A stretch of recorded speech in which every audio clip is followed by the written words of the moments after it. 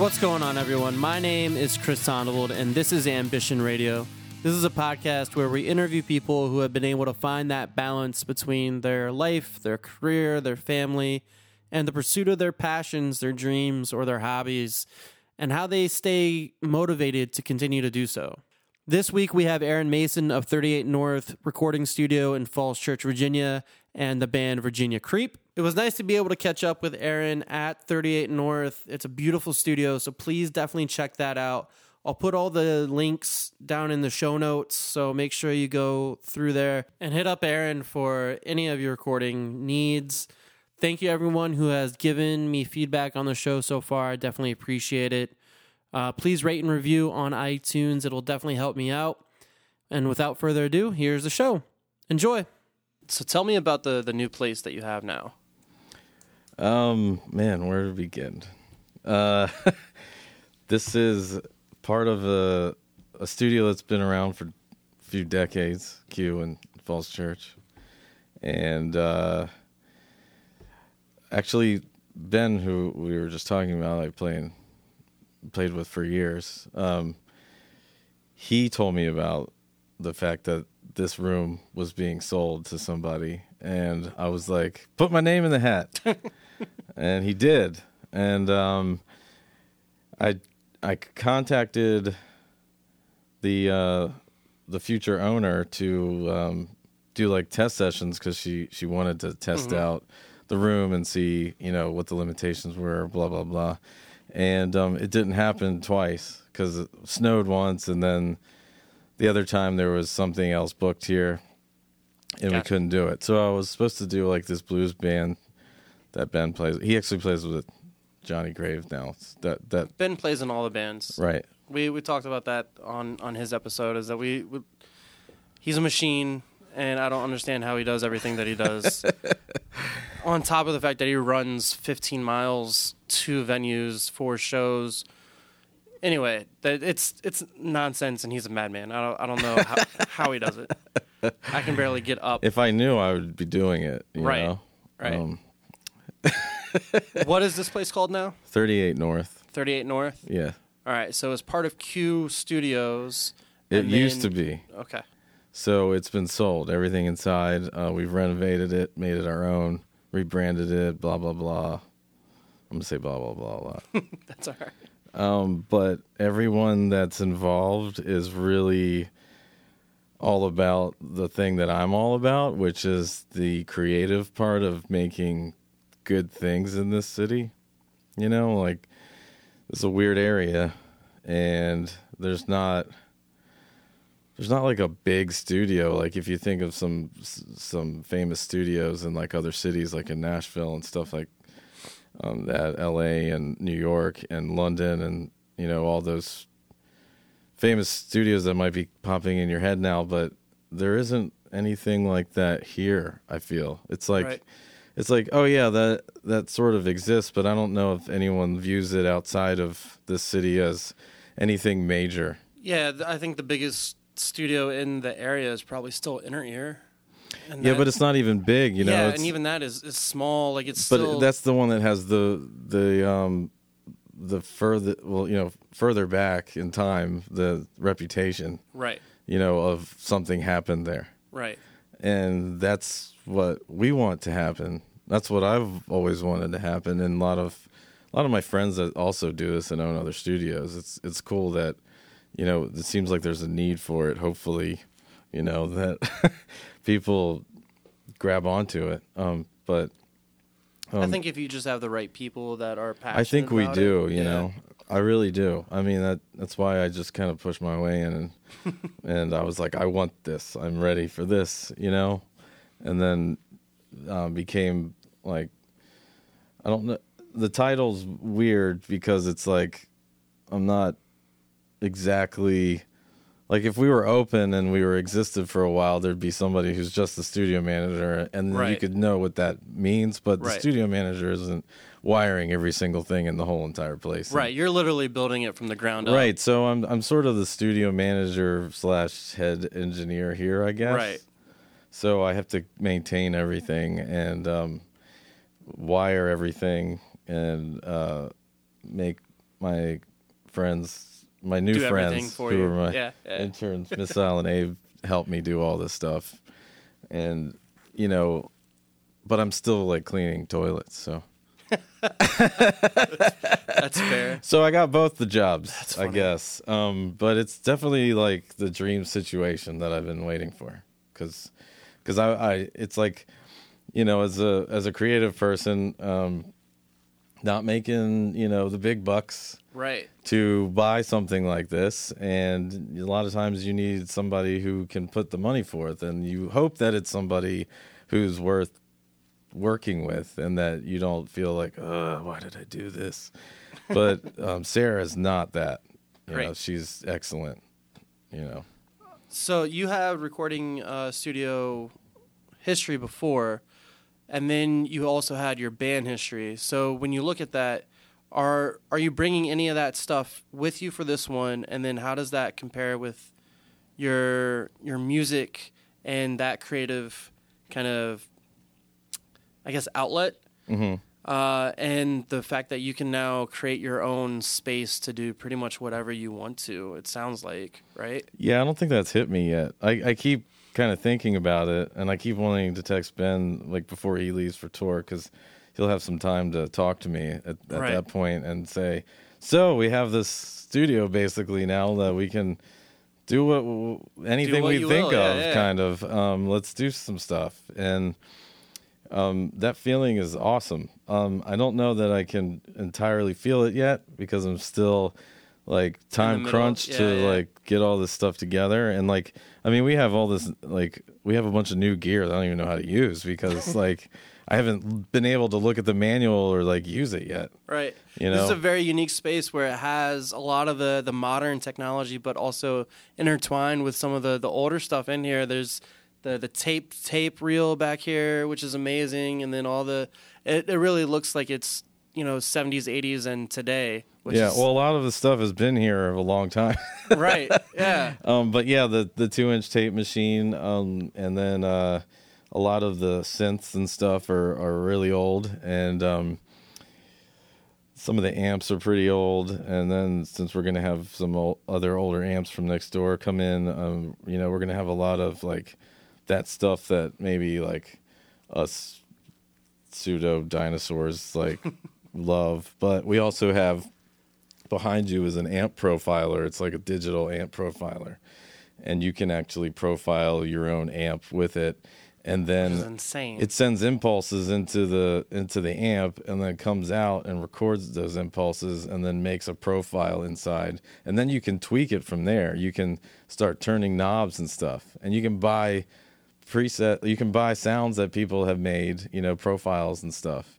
And so we have that capability, and that's what we wanted, you know. Right. So and then we have, you know, we don't have a like giant board. We have like a really nice Avid control that, you know, has all the board stuff except for the big, you know, the preamps and stuff, which makes it huge. So but you know, and we all love those sounds, and it hasn't changed. That like old Neve and API stuff is like great.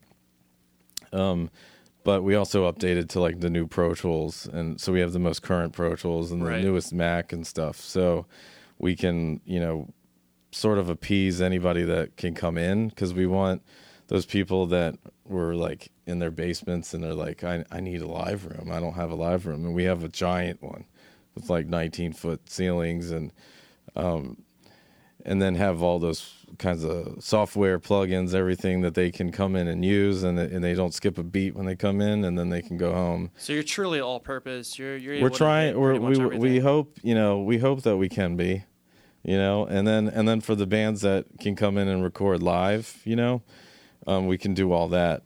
And I mean, that's what I love doing. So we just have to, you know, I think you run into problems when you don't decide to accept innovation and things coming in that are new.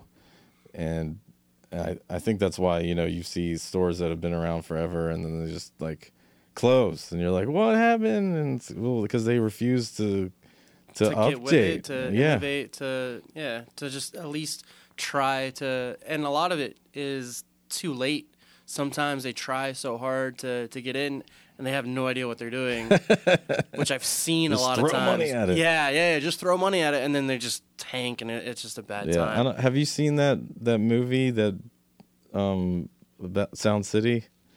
No, I don't. Dave Grohl made about the studio out in California. I haven't seen that. I saw the whole like Sonic Highway thing, which was really cool. Gotcha. But I didn't see the actual. I think that spawned from this Sound City movie, yeah. And it was about the studio out there that like a lot of my favorite records were done there. Is that out in the desert in California, or is that? It was in Van Nuys, yeah. Okay. So it was like some, not really exciting area, but for some reason all these records were done there. And of note are like Fleetwood Mac and Tom Petty in the 70s, and then the first Rage Against the Machine album and the first 2 Tool records were done there. And so that's a big deal to me. Yeah. 2 of my favorite bands. And when the digital age started coming in, they didn't update. And one of the guys that worked there went and started another studio across the street with all the digital stuff. With all the fancy bells. And in the end of the movie, they closed the studio. And Dave Grohl buys their Neve board and moves it into his house. I don't know why he didn't just save the studio with that money. But maybe the guy was just like, I give up now.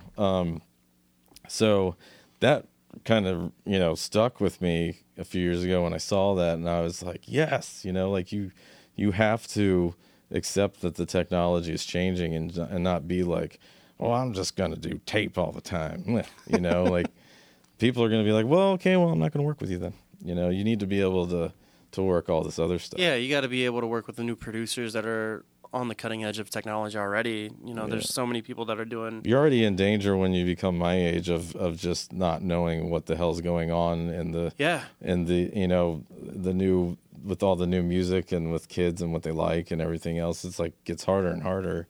You're just like, I don't know. You tell me what you like. Right. Yeah. Well, it changes so quickly. So you look at a lot of the SoundCloud rappers that are so famous now. It's not just because of the technology, it's the fact that they've put their name out there, they've gone through everything, but this is stuff that they're just getting beats off the internet or whatever, right? That's what Missile does, stuff like that. He's told me about SoundCloud. Yeah, it's just stuff. Bonkers that if you don't know about that stuff, though, you're going to shoot yourself in the foot by not at least trying to embrace it, and then you're like what you said, you're going to be closed, and Dave Grohl's going to buy your board. Like that's what's going to end up happening. And yeah, so we talk a lot about getting just bringing those people in, and like they need to do vocals because their vocals are sounding like garbage at home. Yeah, they're recording on a microphone on their computer or whatever, right? Yeah, and they need somebody who has those skills in order to track something acoustically, and then go home, and then they have it. Right. And we want to be able to do that. We want to like cater to them and even offer them something extra, like, I get to come in and you have these plugins that I'll never afford. Right. And machines that they'll never afford, like the keyboards that we have and all that stuff. So they might even find stuff that there's way more they didn't even know yeah. about. Yeah. Yeah. So how does the recording process for you translate to the music that you're actually making and creating for yourself too? Are you taking any of the stuff that you've seen here in your past studios translate to any of the music that you're producing too? Yeah, I mean it's always cool to like see how somebody else might do something like that. And then it's also, I mean, I take every experience as a learning experience, and I try to like develop like my skill of people working. That's basically what I do, is I try to get people in a comfortable space to be creative, because that's me, So I'm not like on the other side of it. I'm the musician first. Right. And so yeah, I mean all those records and stuff that like I get to work on definitely help me when I'm not, like to to fulfill that like hole in me to create all the time. If something's not, happening, if like my drummer's gone on tour or something, like it's awesome. It feels like you get to be a part of a band for like a short period, and then you're like, I'm gone. Right. And you get to do the fun stuff, the creative stuff, You get to help them. Any advice that you have, because you've been playing music for, 20 years?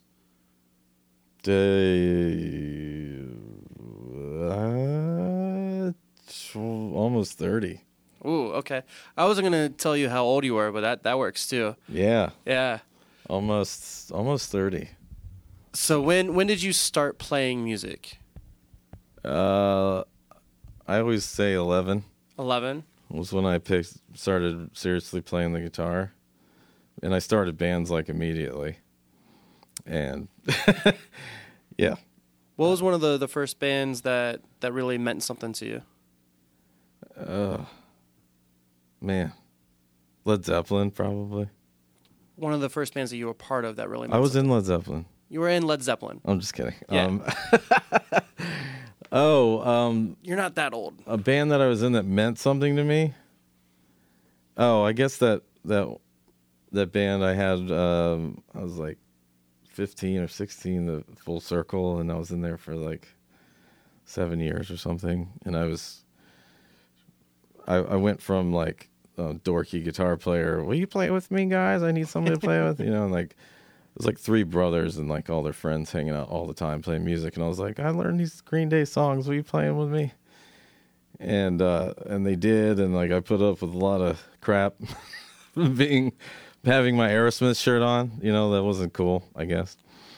And then by the end of it, I was like the singer in the band, the lead singer, and that was weird. But that's quite a transformation too. Yeah. But, I'm super shy, so. Right. Yeah. So you went from literally just being like, hey, play with me, to being the front man of that. And then you've been a front man of multiple bands now, Well, right? that one and then the one after, yeah. Which was what? A Paper Mache Monster. Yeah. Right. That's the good one. That's the good one. Yeah, I think that's the good one too.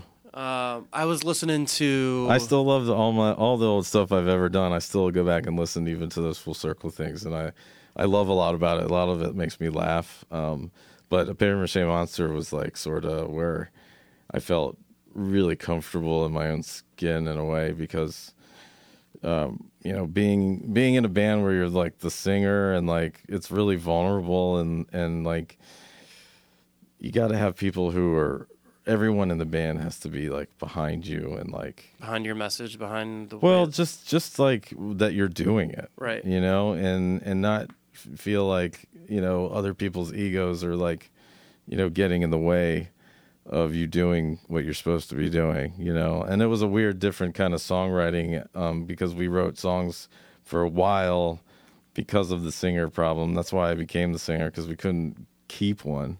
And our Full Circle? Yeah, and our songs would be written before that, and so not thinking about vocals beforehand most of the time, and then I had to go and write something on top of that I was satisfied with.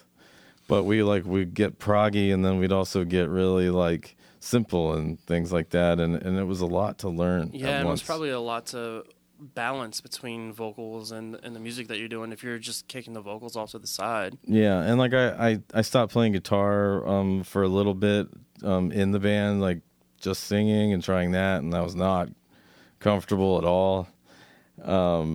Sometimes I kind of liked it, but for the most part, I'm just a guitar player. Mm-hmm. And but it was fun, like trying to learn how to play complicated guitar parts and sing at the same time, because like you can't, multitasking is not a real thing. And you get to concentrate on one or the other, right? And then the limb or your mouth kind of just goes on autopilot. And it kind of sucks because you can't enjoy both of them equally at the same time. Yeah, because it's just reflex after a while, right? Mm-hmm. Yeah. So, there's plenty of times where I was like, I don't even know if I played that right or anything. I just kind of jumped on the singing, like trying to concentrate on doing that correctly, because it's the main focus. And trying to remember the words, all that stuff in there. Yeah. Yeah. So then a Paper Mache Monster was some people from that band, and so I just kept singing with that, but stuck to guitar and writing songs with the bassist, and then making more complicated guitar parts and trying to sing over them. Yeah. But making it more like I got to think about this first, you know. I got to think about the vocals too at the same time. Right. And now you're in Virginia Creep, which is just you back to playing just guitar. Right. So I was listening to, I think it was Irish Demon. I think that's what it is. Ben, we're talking about Ben Tufts. He put it on his own playlist, like the selected discography that he has on Spotify. So that came up, and like the first, I feel like maybe 30 seconds of that song, it just reminded me of the guitar tone, all the different stuff of that reminded me of that Paper Mache Monster. And I was like, this is amazing. This is what I want to listen to. Now I got to go back to that record and listen to it. And then it just goes into the Virginia Creep stuff. So how's that transition from being that leading man, being probably the primary songwriter for Paper Mache, to back to just guitar? It's great. I hate writing lyrics. It takes me forever. I'm so picky, and I just get in my own way, and it'll just take me freaking years. It did. It took me years to finish some of those songs. And I finished a 7-song EP, you know what I mean? And then honestly, I don't even know if I ever finished any more songs after that. They were all like sort of unfinished. Just ideas. And, you know, I would have lyrics and like the melody and demo drums and everything else, but I don't think that I ever quite finished one and was satisfied with it. And that's just kills me creatively, and I just can't do it. I need collaboration. Okay. Absolutely need that. So not having to write the lyrics or the vocals and just being like, I'm just going to do what I do best, I guess, is the thing I'm most comfortable doing. And it's been the best band situation ever for me. That's fantastic. Yeah, I just love like my role pretty much, you know. And do you carry that through when you're recording these projects and helping out people, being that fifth or sixth member of the band for that one project and just helping them out? Because you have that role to fill. You have that ability to kind of chime in with your own stuff throughout the process, right? Yeah, and doing that and being in a band with Ben, definitely I get used to my ideas getting shot down right away.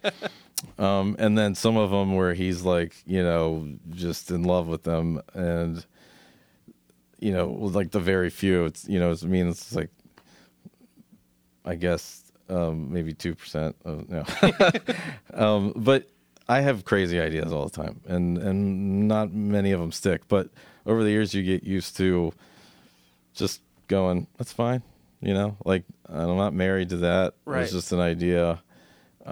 So that has definitely helped me in this process of trying to offer suggestions and ideas and being able to say like, it's not me in the end. It's not my project. It's yours.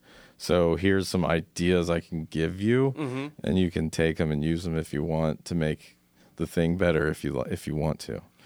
And it's very satisfying to me. I mean, even all those ideas that get shot down, like I don't remember them, but the good ones stay, and they're in there, and I can listen back and I go, oh yeah, I remember, like, you know, coming up with that idea or that suggestion or something. And yeah. Do you like hearing the records and having, you know, knowing that's your footprint on some of it, that's your DNA on it? Yeah. I still listen back to, I listen to, you know, everything that I've done pretty much. I know that there's like, I've run into two types of creative people, and the one type is that they never, you know, I watched an interview with, Alec Baldwin has a new talk show, and he interviewed Mike Myers and about, you know, obviously Austin Powers and Wayne's World, and like, he's never watched any of his stuff. He's never watched it until he showed his son Austin Powers. And so there's those types that never listen to anything they do, and I don't know how they do that, because like I go, well, now it's done. Now I got to go back and figure out what I did that I don't like. Right, right. But for the most part, I go back and I just enjoy it at that point, and I enjoy listening to those records I've made. Do you think now that you're able to disengage a little bit more that it could help your own writing with going back to the paper mache stuff or going back to any of your own solo stuff at all? No. No? I still think I'm going to be like hypercritical and just, it's like me talking to myself, and that just doesn't work. It's better when it's like somebody who's not me. Gotcha. And I'm collaborating with them, because if it's just me, I'll just never finish it probably. Yeah. Do you take any of the experience that you've had recording your own projects, the good and the bad, with the stuff that you're recording now with all these other bands that come in? Like, do you think, oh, that was a really crappy experience, I don't want that to happen to me? I don't want them to think that I'm this terrible person that is just yelling at them the entire time. Like, no, you got to redo it 5 times. Well, I don't ever yell at people.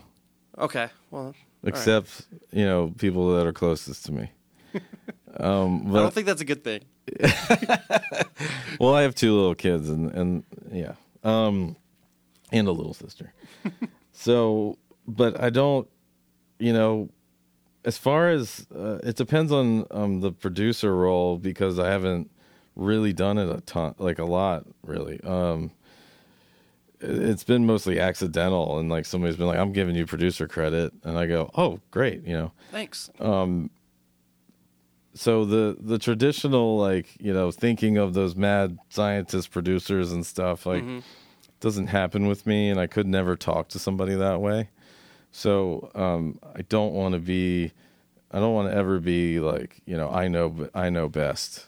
Right. Because I don't. They do. It's theirs. So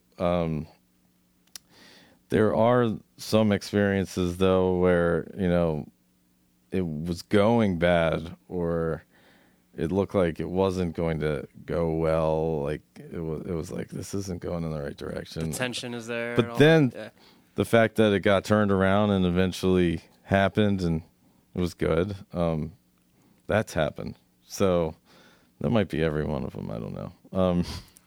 Well, that's good that you're at least able to bring them back, and it's a good experience, because I think that would probably be the most important thing when it comes to recording a project that someone's worked so hard on, is knowing that they're in a safe space to really do everything that they want to do and not have to worry about, what the producer is thinking to an extent, right? You want to take their advice a little bit here and there, but it's at the end of the day, it's your project. It's your name that's being on there. So I would assume that the biggest thing, just like when you go into kind of any kind of work environment, is that you want to feel safe, you want to feel happy, you want to feel like you can produce the best material that you can do. So I would think that's probably something that would come into your mind, or at least be conscious of it, right? Yeah, and that's the main idea of this place, is to okay, you're not here to serve us and all that. We're here to make something happen for you, and we're kind of going above and beyond of what we think usually happens. Is just, oh, you booked these hours, okay, we'll see you then, and then you show up, and then we figure out what you're doing. We actually, want to talk about it beforehand and say, what do you need, and how can we make what you want to happen, and make you comfortable, make your stay comfortable. Do you need video, photos, online help with your online presence and all that stuff? We want to make something happen, especially with the ones that we see potential in, right? And because we just want to be part of the things, like I said, like the records I've made, that we just want to do that. Yeah. and facilitate those things. So not only do you have kind of the modern idea in the back of the house and in your backbone, but you also think about their online presence. You think about all that stuff when you're talking to a person that's coming in to do a record too. Yeah, we kind of go over like, you know, what's your goal here? What can we do to like help you, like with that you're not really like, maybe you don't have all the players you need, you know, you need a session drummer or something. Maybe you need a producer, maybe, you know, so we're gonna, you know, we're building a network of people that we will, you know, bring in for those things, and we can say, oh well, I think this person would be good with you on this project. And we've had some people shoot video in here and like transformed it with like smoke machines and stuff. It's crazy. That's amazing. And the pictures, you can't even tell it's here. Right. But there's a photo place right across the street that we've been working with, and you know, we want their record to do well, and we want to, you know, we're not managing them, but we are like trying to get them off on the right foot and feel like, you know, because a lot of times when you get a record done on your own, then what? Yeah. What's the next now it's step? done. Yeah. What's the next step? And a lot of people don't know what that is. Maybe they're curious. Maybe they have no clue, and they need somebody to tell them, like, well, you know, you should be thinking about these things. And, you know, we don't force it on them. We don't say, you know, we're not like, you're stupid or you need to do it this way. It's just, you know, oh, well, you only have two acoustic guitar players and you both are playing the same thing at the same time. So we suggest you play something else on top of what he's playing. Right. And if you want to do a rock record, but you're an acoustic act, well, we know all these people that can come in and help you do that. And then we can even help, you know, with arrangement and stuff like that, because a lot of the people involved have just done that constantly all day, every day. So that network and that community is probably really important too, I would assume. So when you look at, so we're both from Southern Maryland, and when you look at the community down there, there's spots of community and spots of people that are trying to do stuff, but it's so disjointed, it's very hard. So it sounds like you're actually trying to bring everything together in one place for everybody, and to make that be able to be a spot that they can continue to go to and grow with, which is fantastic. Yeah, or, you know, you can come hang out or something. Yeah.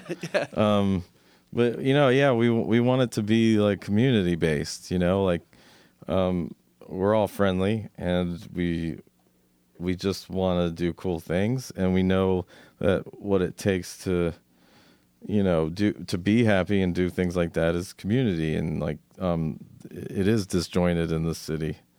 It's just like little pockets of stuff, and no one's like, hey, let's make DC cool or something.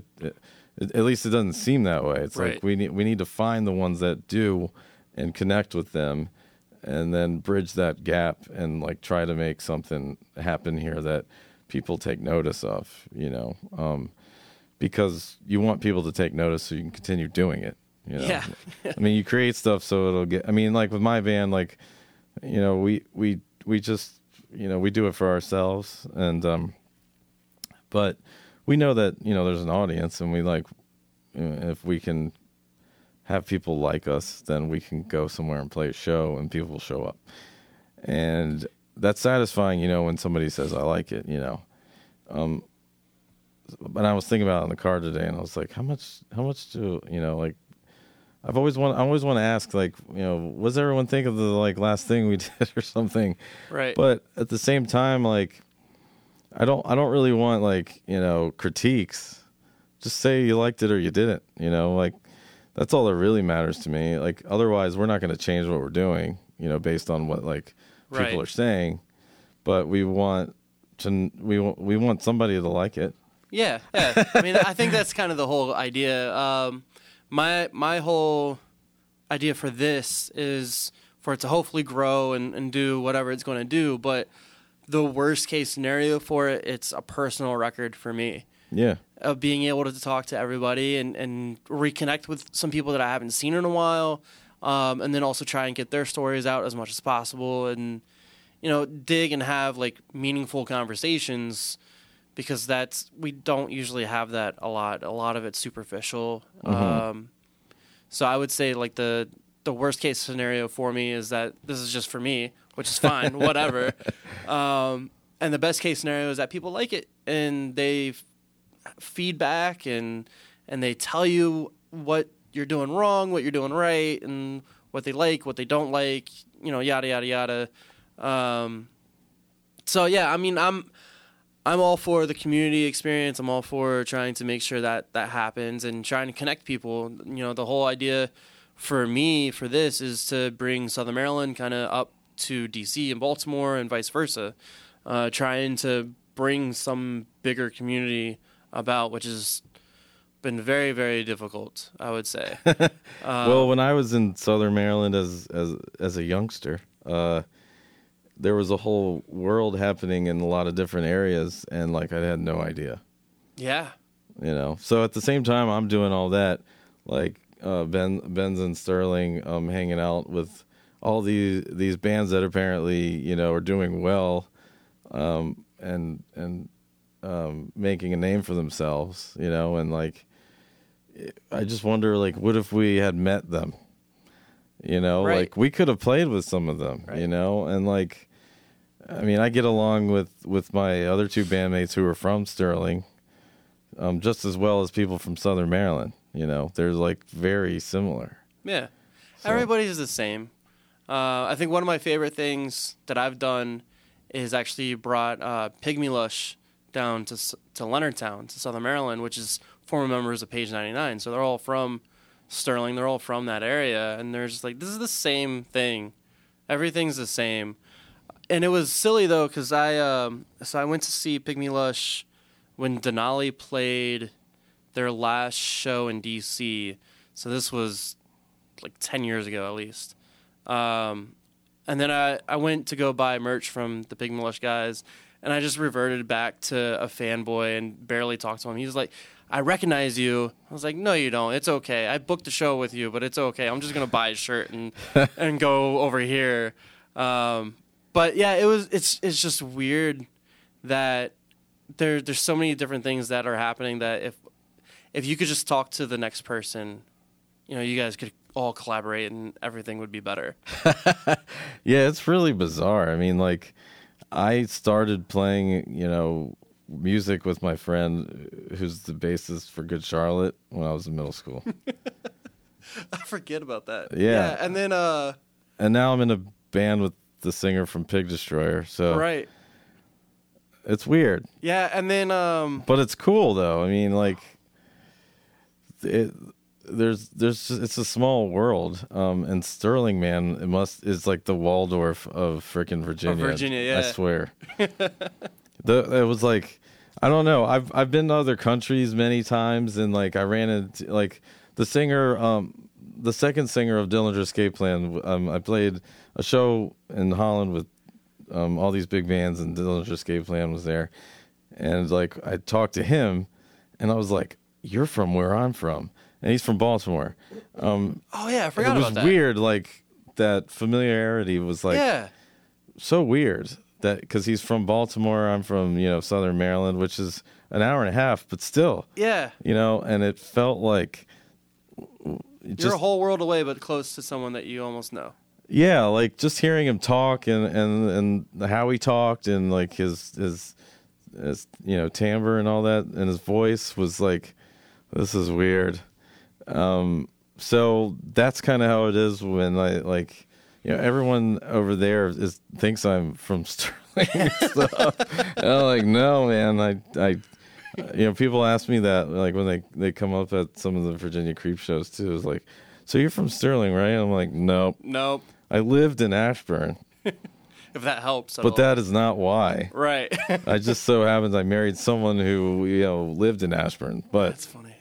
Yeah, so that world is very small, and I always wonder that, like, what if like I played like with those bands at that point? Because like my band was never on a label or anything, but for some reason they're like just growing like hotcakes over Right. in like Northern Virginia. Right. Because You know. even Because the Paper label we're on, or we're not like on it. Robotic Empire releases our stuff. You know, it started there. yeah, So which they put out amazing stuff all throughout. I think they put out some These Arms Are Snakes records, if I remember right.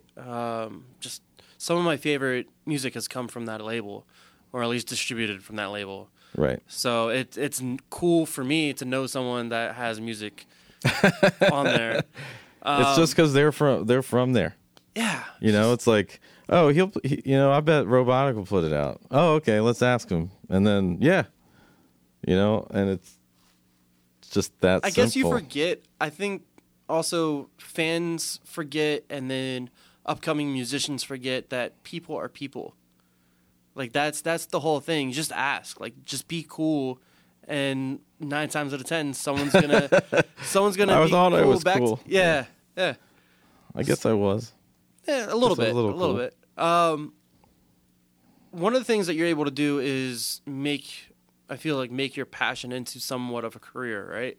So you've played music for years. You've been able to open this studio. You've worked with other studios before. How do you balance that with your family and the fact that you have the 2 little ones, right? Mm-hmm. Have you ever thought about just quitting everything and getting a daytime job? I did. At one point, because it's the status quo, Mm-hmm. and it's just not for me. I suck at daytime jobs. Like I suck at them. I hate them. I get lazy. I feel depressed. It's just I can't do it. And this is the only thing I've ever like actually like worked my ass off at. Mm-hmm. And also happens to be the same thing that I love to do more than anything. So it's weird because, if I bump into people I haven't seen in years, and I always think like, it's always like this funny reaction sort of like, so what are you doing? Like, well, I'm playing music, I'm a musician and stuff. It's like the coolest thing to them because they have the 9-to-5 suburban lifestyle. Yeah. But at the same time, it's like, it's not anyone's first choice to make money, and like, oh, you're doing that, like the reaction when you're a teenager, you're doing that is like you're wasting your life, and you need a different option. You got to go to college or go get a job. Why are you just playing guitar with your dumb long hair? Yes. Go get a haircut. Go get a job. Yeah. But it was way more than they knew to me. Mm-hmm. I think maybe they saw it as an easy way out, but it's not. No one would choose this as an easy way out of anything. Because it's not easy. No, making money at music is not. Yeah, if you look at it, so there's still a ton of people that play music all over the area, Southern Maryland all the way up, that have gone from original bands to cover bands to make money that way, or done what maybe Ben does, which is play in all the bands and get like session work. It's always amazing to me the people that can make money out of it, because I know how difficult it is. Their original bands are playing for 10, 20, maybe 50 people, hopefully, right? And they're not going to get paid for that. They still have other jobs that they have to go and wake up to. So it's always something that stuck with me, the fact that the people that have found that balance and that have been able to somehow make a career out of this and make a living to where they can even support not only themselves but also their little ones. Yeah, I'm working on it. Yeah. It's definitely I mean, like I said, it's not easy to do it and to keep doing it in the face of well, you don't have the proof yet, and I'm like, I don't have a lot of money. I don't have very much money, but I am like absolutely happy with what I do. And I get to bring my kids here, and like my daughter wants to play drums, and she bangs on the drums, and she plays on the piano, and my son like played the ukulele over the phone for me last night, and he's 7. That's and I've never heard him play it ever. I didn't know he was even fiddling with that thing.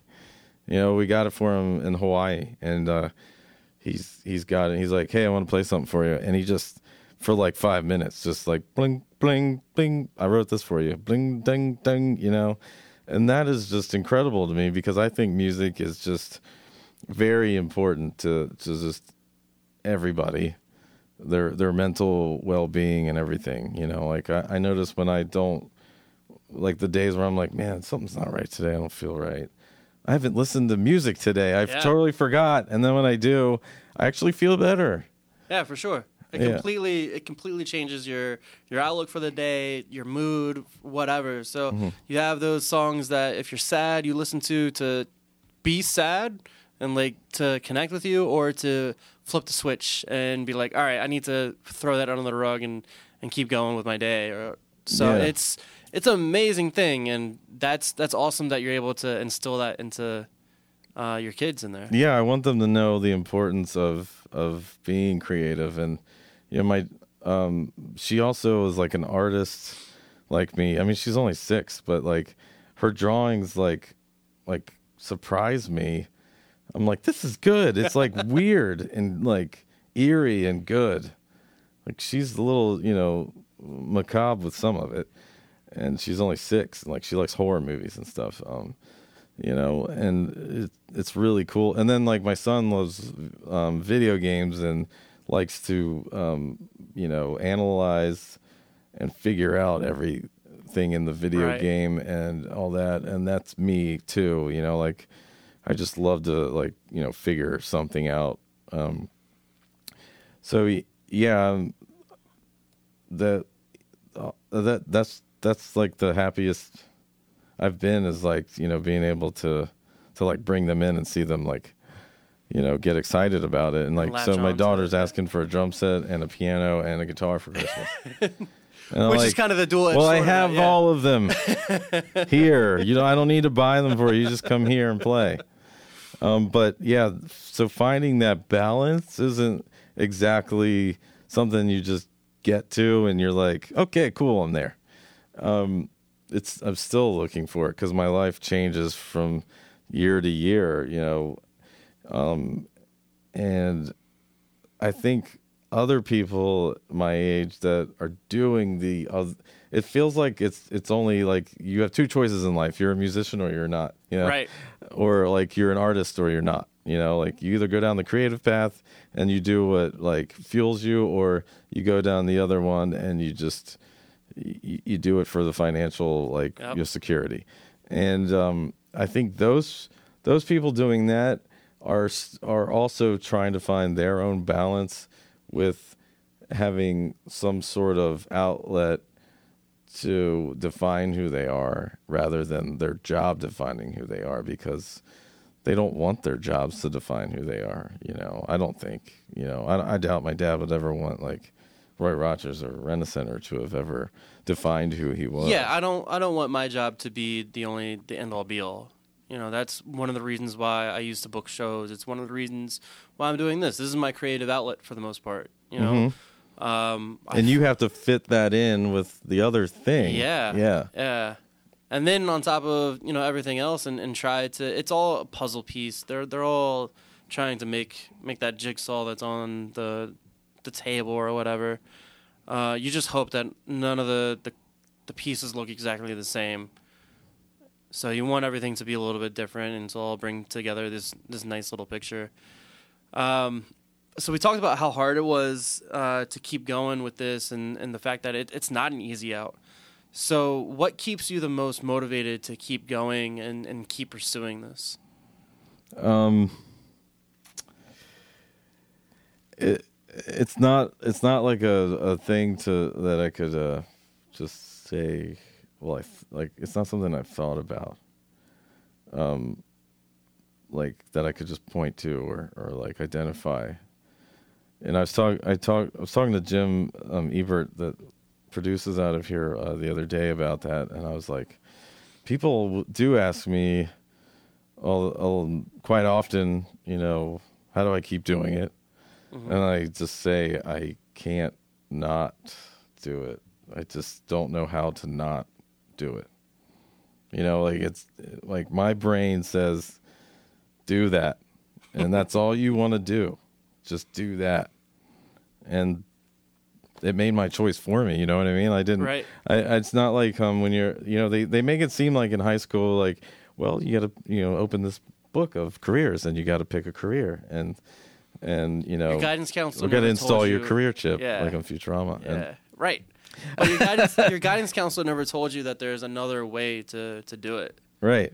Your guidance counselor is telling you go to college, find something that you're good at, excel at that, and then go for it. And I think there's also the other part where people spend a whole bunch of money and time in art school and in all this stuff, and unfortunately then flip to being another cog in the machine, and they have to pay hundreds of thousands of dollars back, and it's rough. My sister thankfully somehow has a fashion degree that she's using, which I never thought would be possible. So it's interesting to see all those different aspects of it, and then find the people that almost fall into, quote unquote, fell into the cracks, but also found their own way to get back up. Right. And I think that's the most, for me, it's the biggest form of admiration that I have for them is trying to, get their stories out and Right. and try to say, it's not just black and white. It's not just, the STEM. It's creative arts too has to be a part of it. Music, like what you were saying, is such a big part of how our brains work, how we develop, how we communicate with people, how we even bring society around. Like you've never met a society, ancient or otherwise, that haven't had some form of music in there. Which is weird when you are confronted with the fact that people don't want to pay for it, or they don't Right. think that Right. it's a good idea to invest your time into doing it. Yeah, It doesn't make any sense to me. Everybody is consuming this stuff. Everybody needs everybody is using entertainment. Or why it's so hard to bring your friends out to a show. Like that's a whole other part of it. Like they should be more than happy to come out and support, and then it unfortunately stuff happens and they're not. Yeah. Yeah, it is what it is. Yeah. I guess. Yeah. It's like, I gotta drive out there and find parking. I gotta pay for this, and Yeah. then I'm gonna get home late because of this, and then And then you just don't get out of bed. you just go, yeah, sorry, I just didn't want to. Sorry, I didn't come to your show. I didn't want to. Right. I think that was a meme I saw, but I would honestly rather them just be honest. Like if that's it, that's cool. I didn't want to get out of bed. Perfect. Thank you. I appreciate it. Just don't bother yourself. But next time maybe try. I know for me personally, I try to get out and I don't want to a lot of times. that's when you realize you can't rely on your family and friends Yeah. to come out to all of those shows. If you do one once every 5 or 10 years and you make it a big deal, like when I played 930 Club, everybody came out to that. That was a huge deal. But I'm playing another show at this place again. Right. I don't want to. Yeah.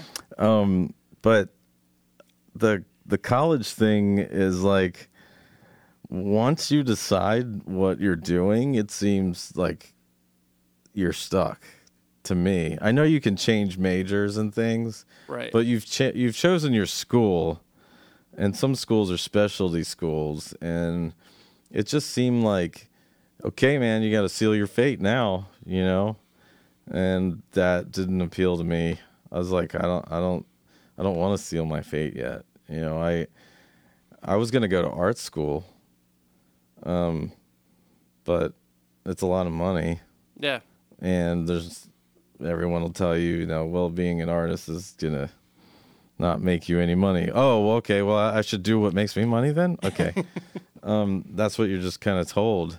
At least, the generation I grew up being in, like my parents are the one before that were told by their parents to get job security and do all those things. You know, like the American dream is buy a where house, have a family. yes. So all by 25. my parents come from the getting taught the American dream.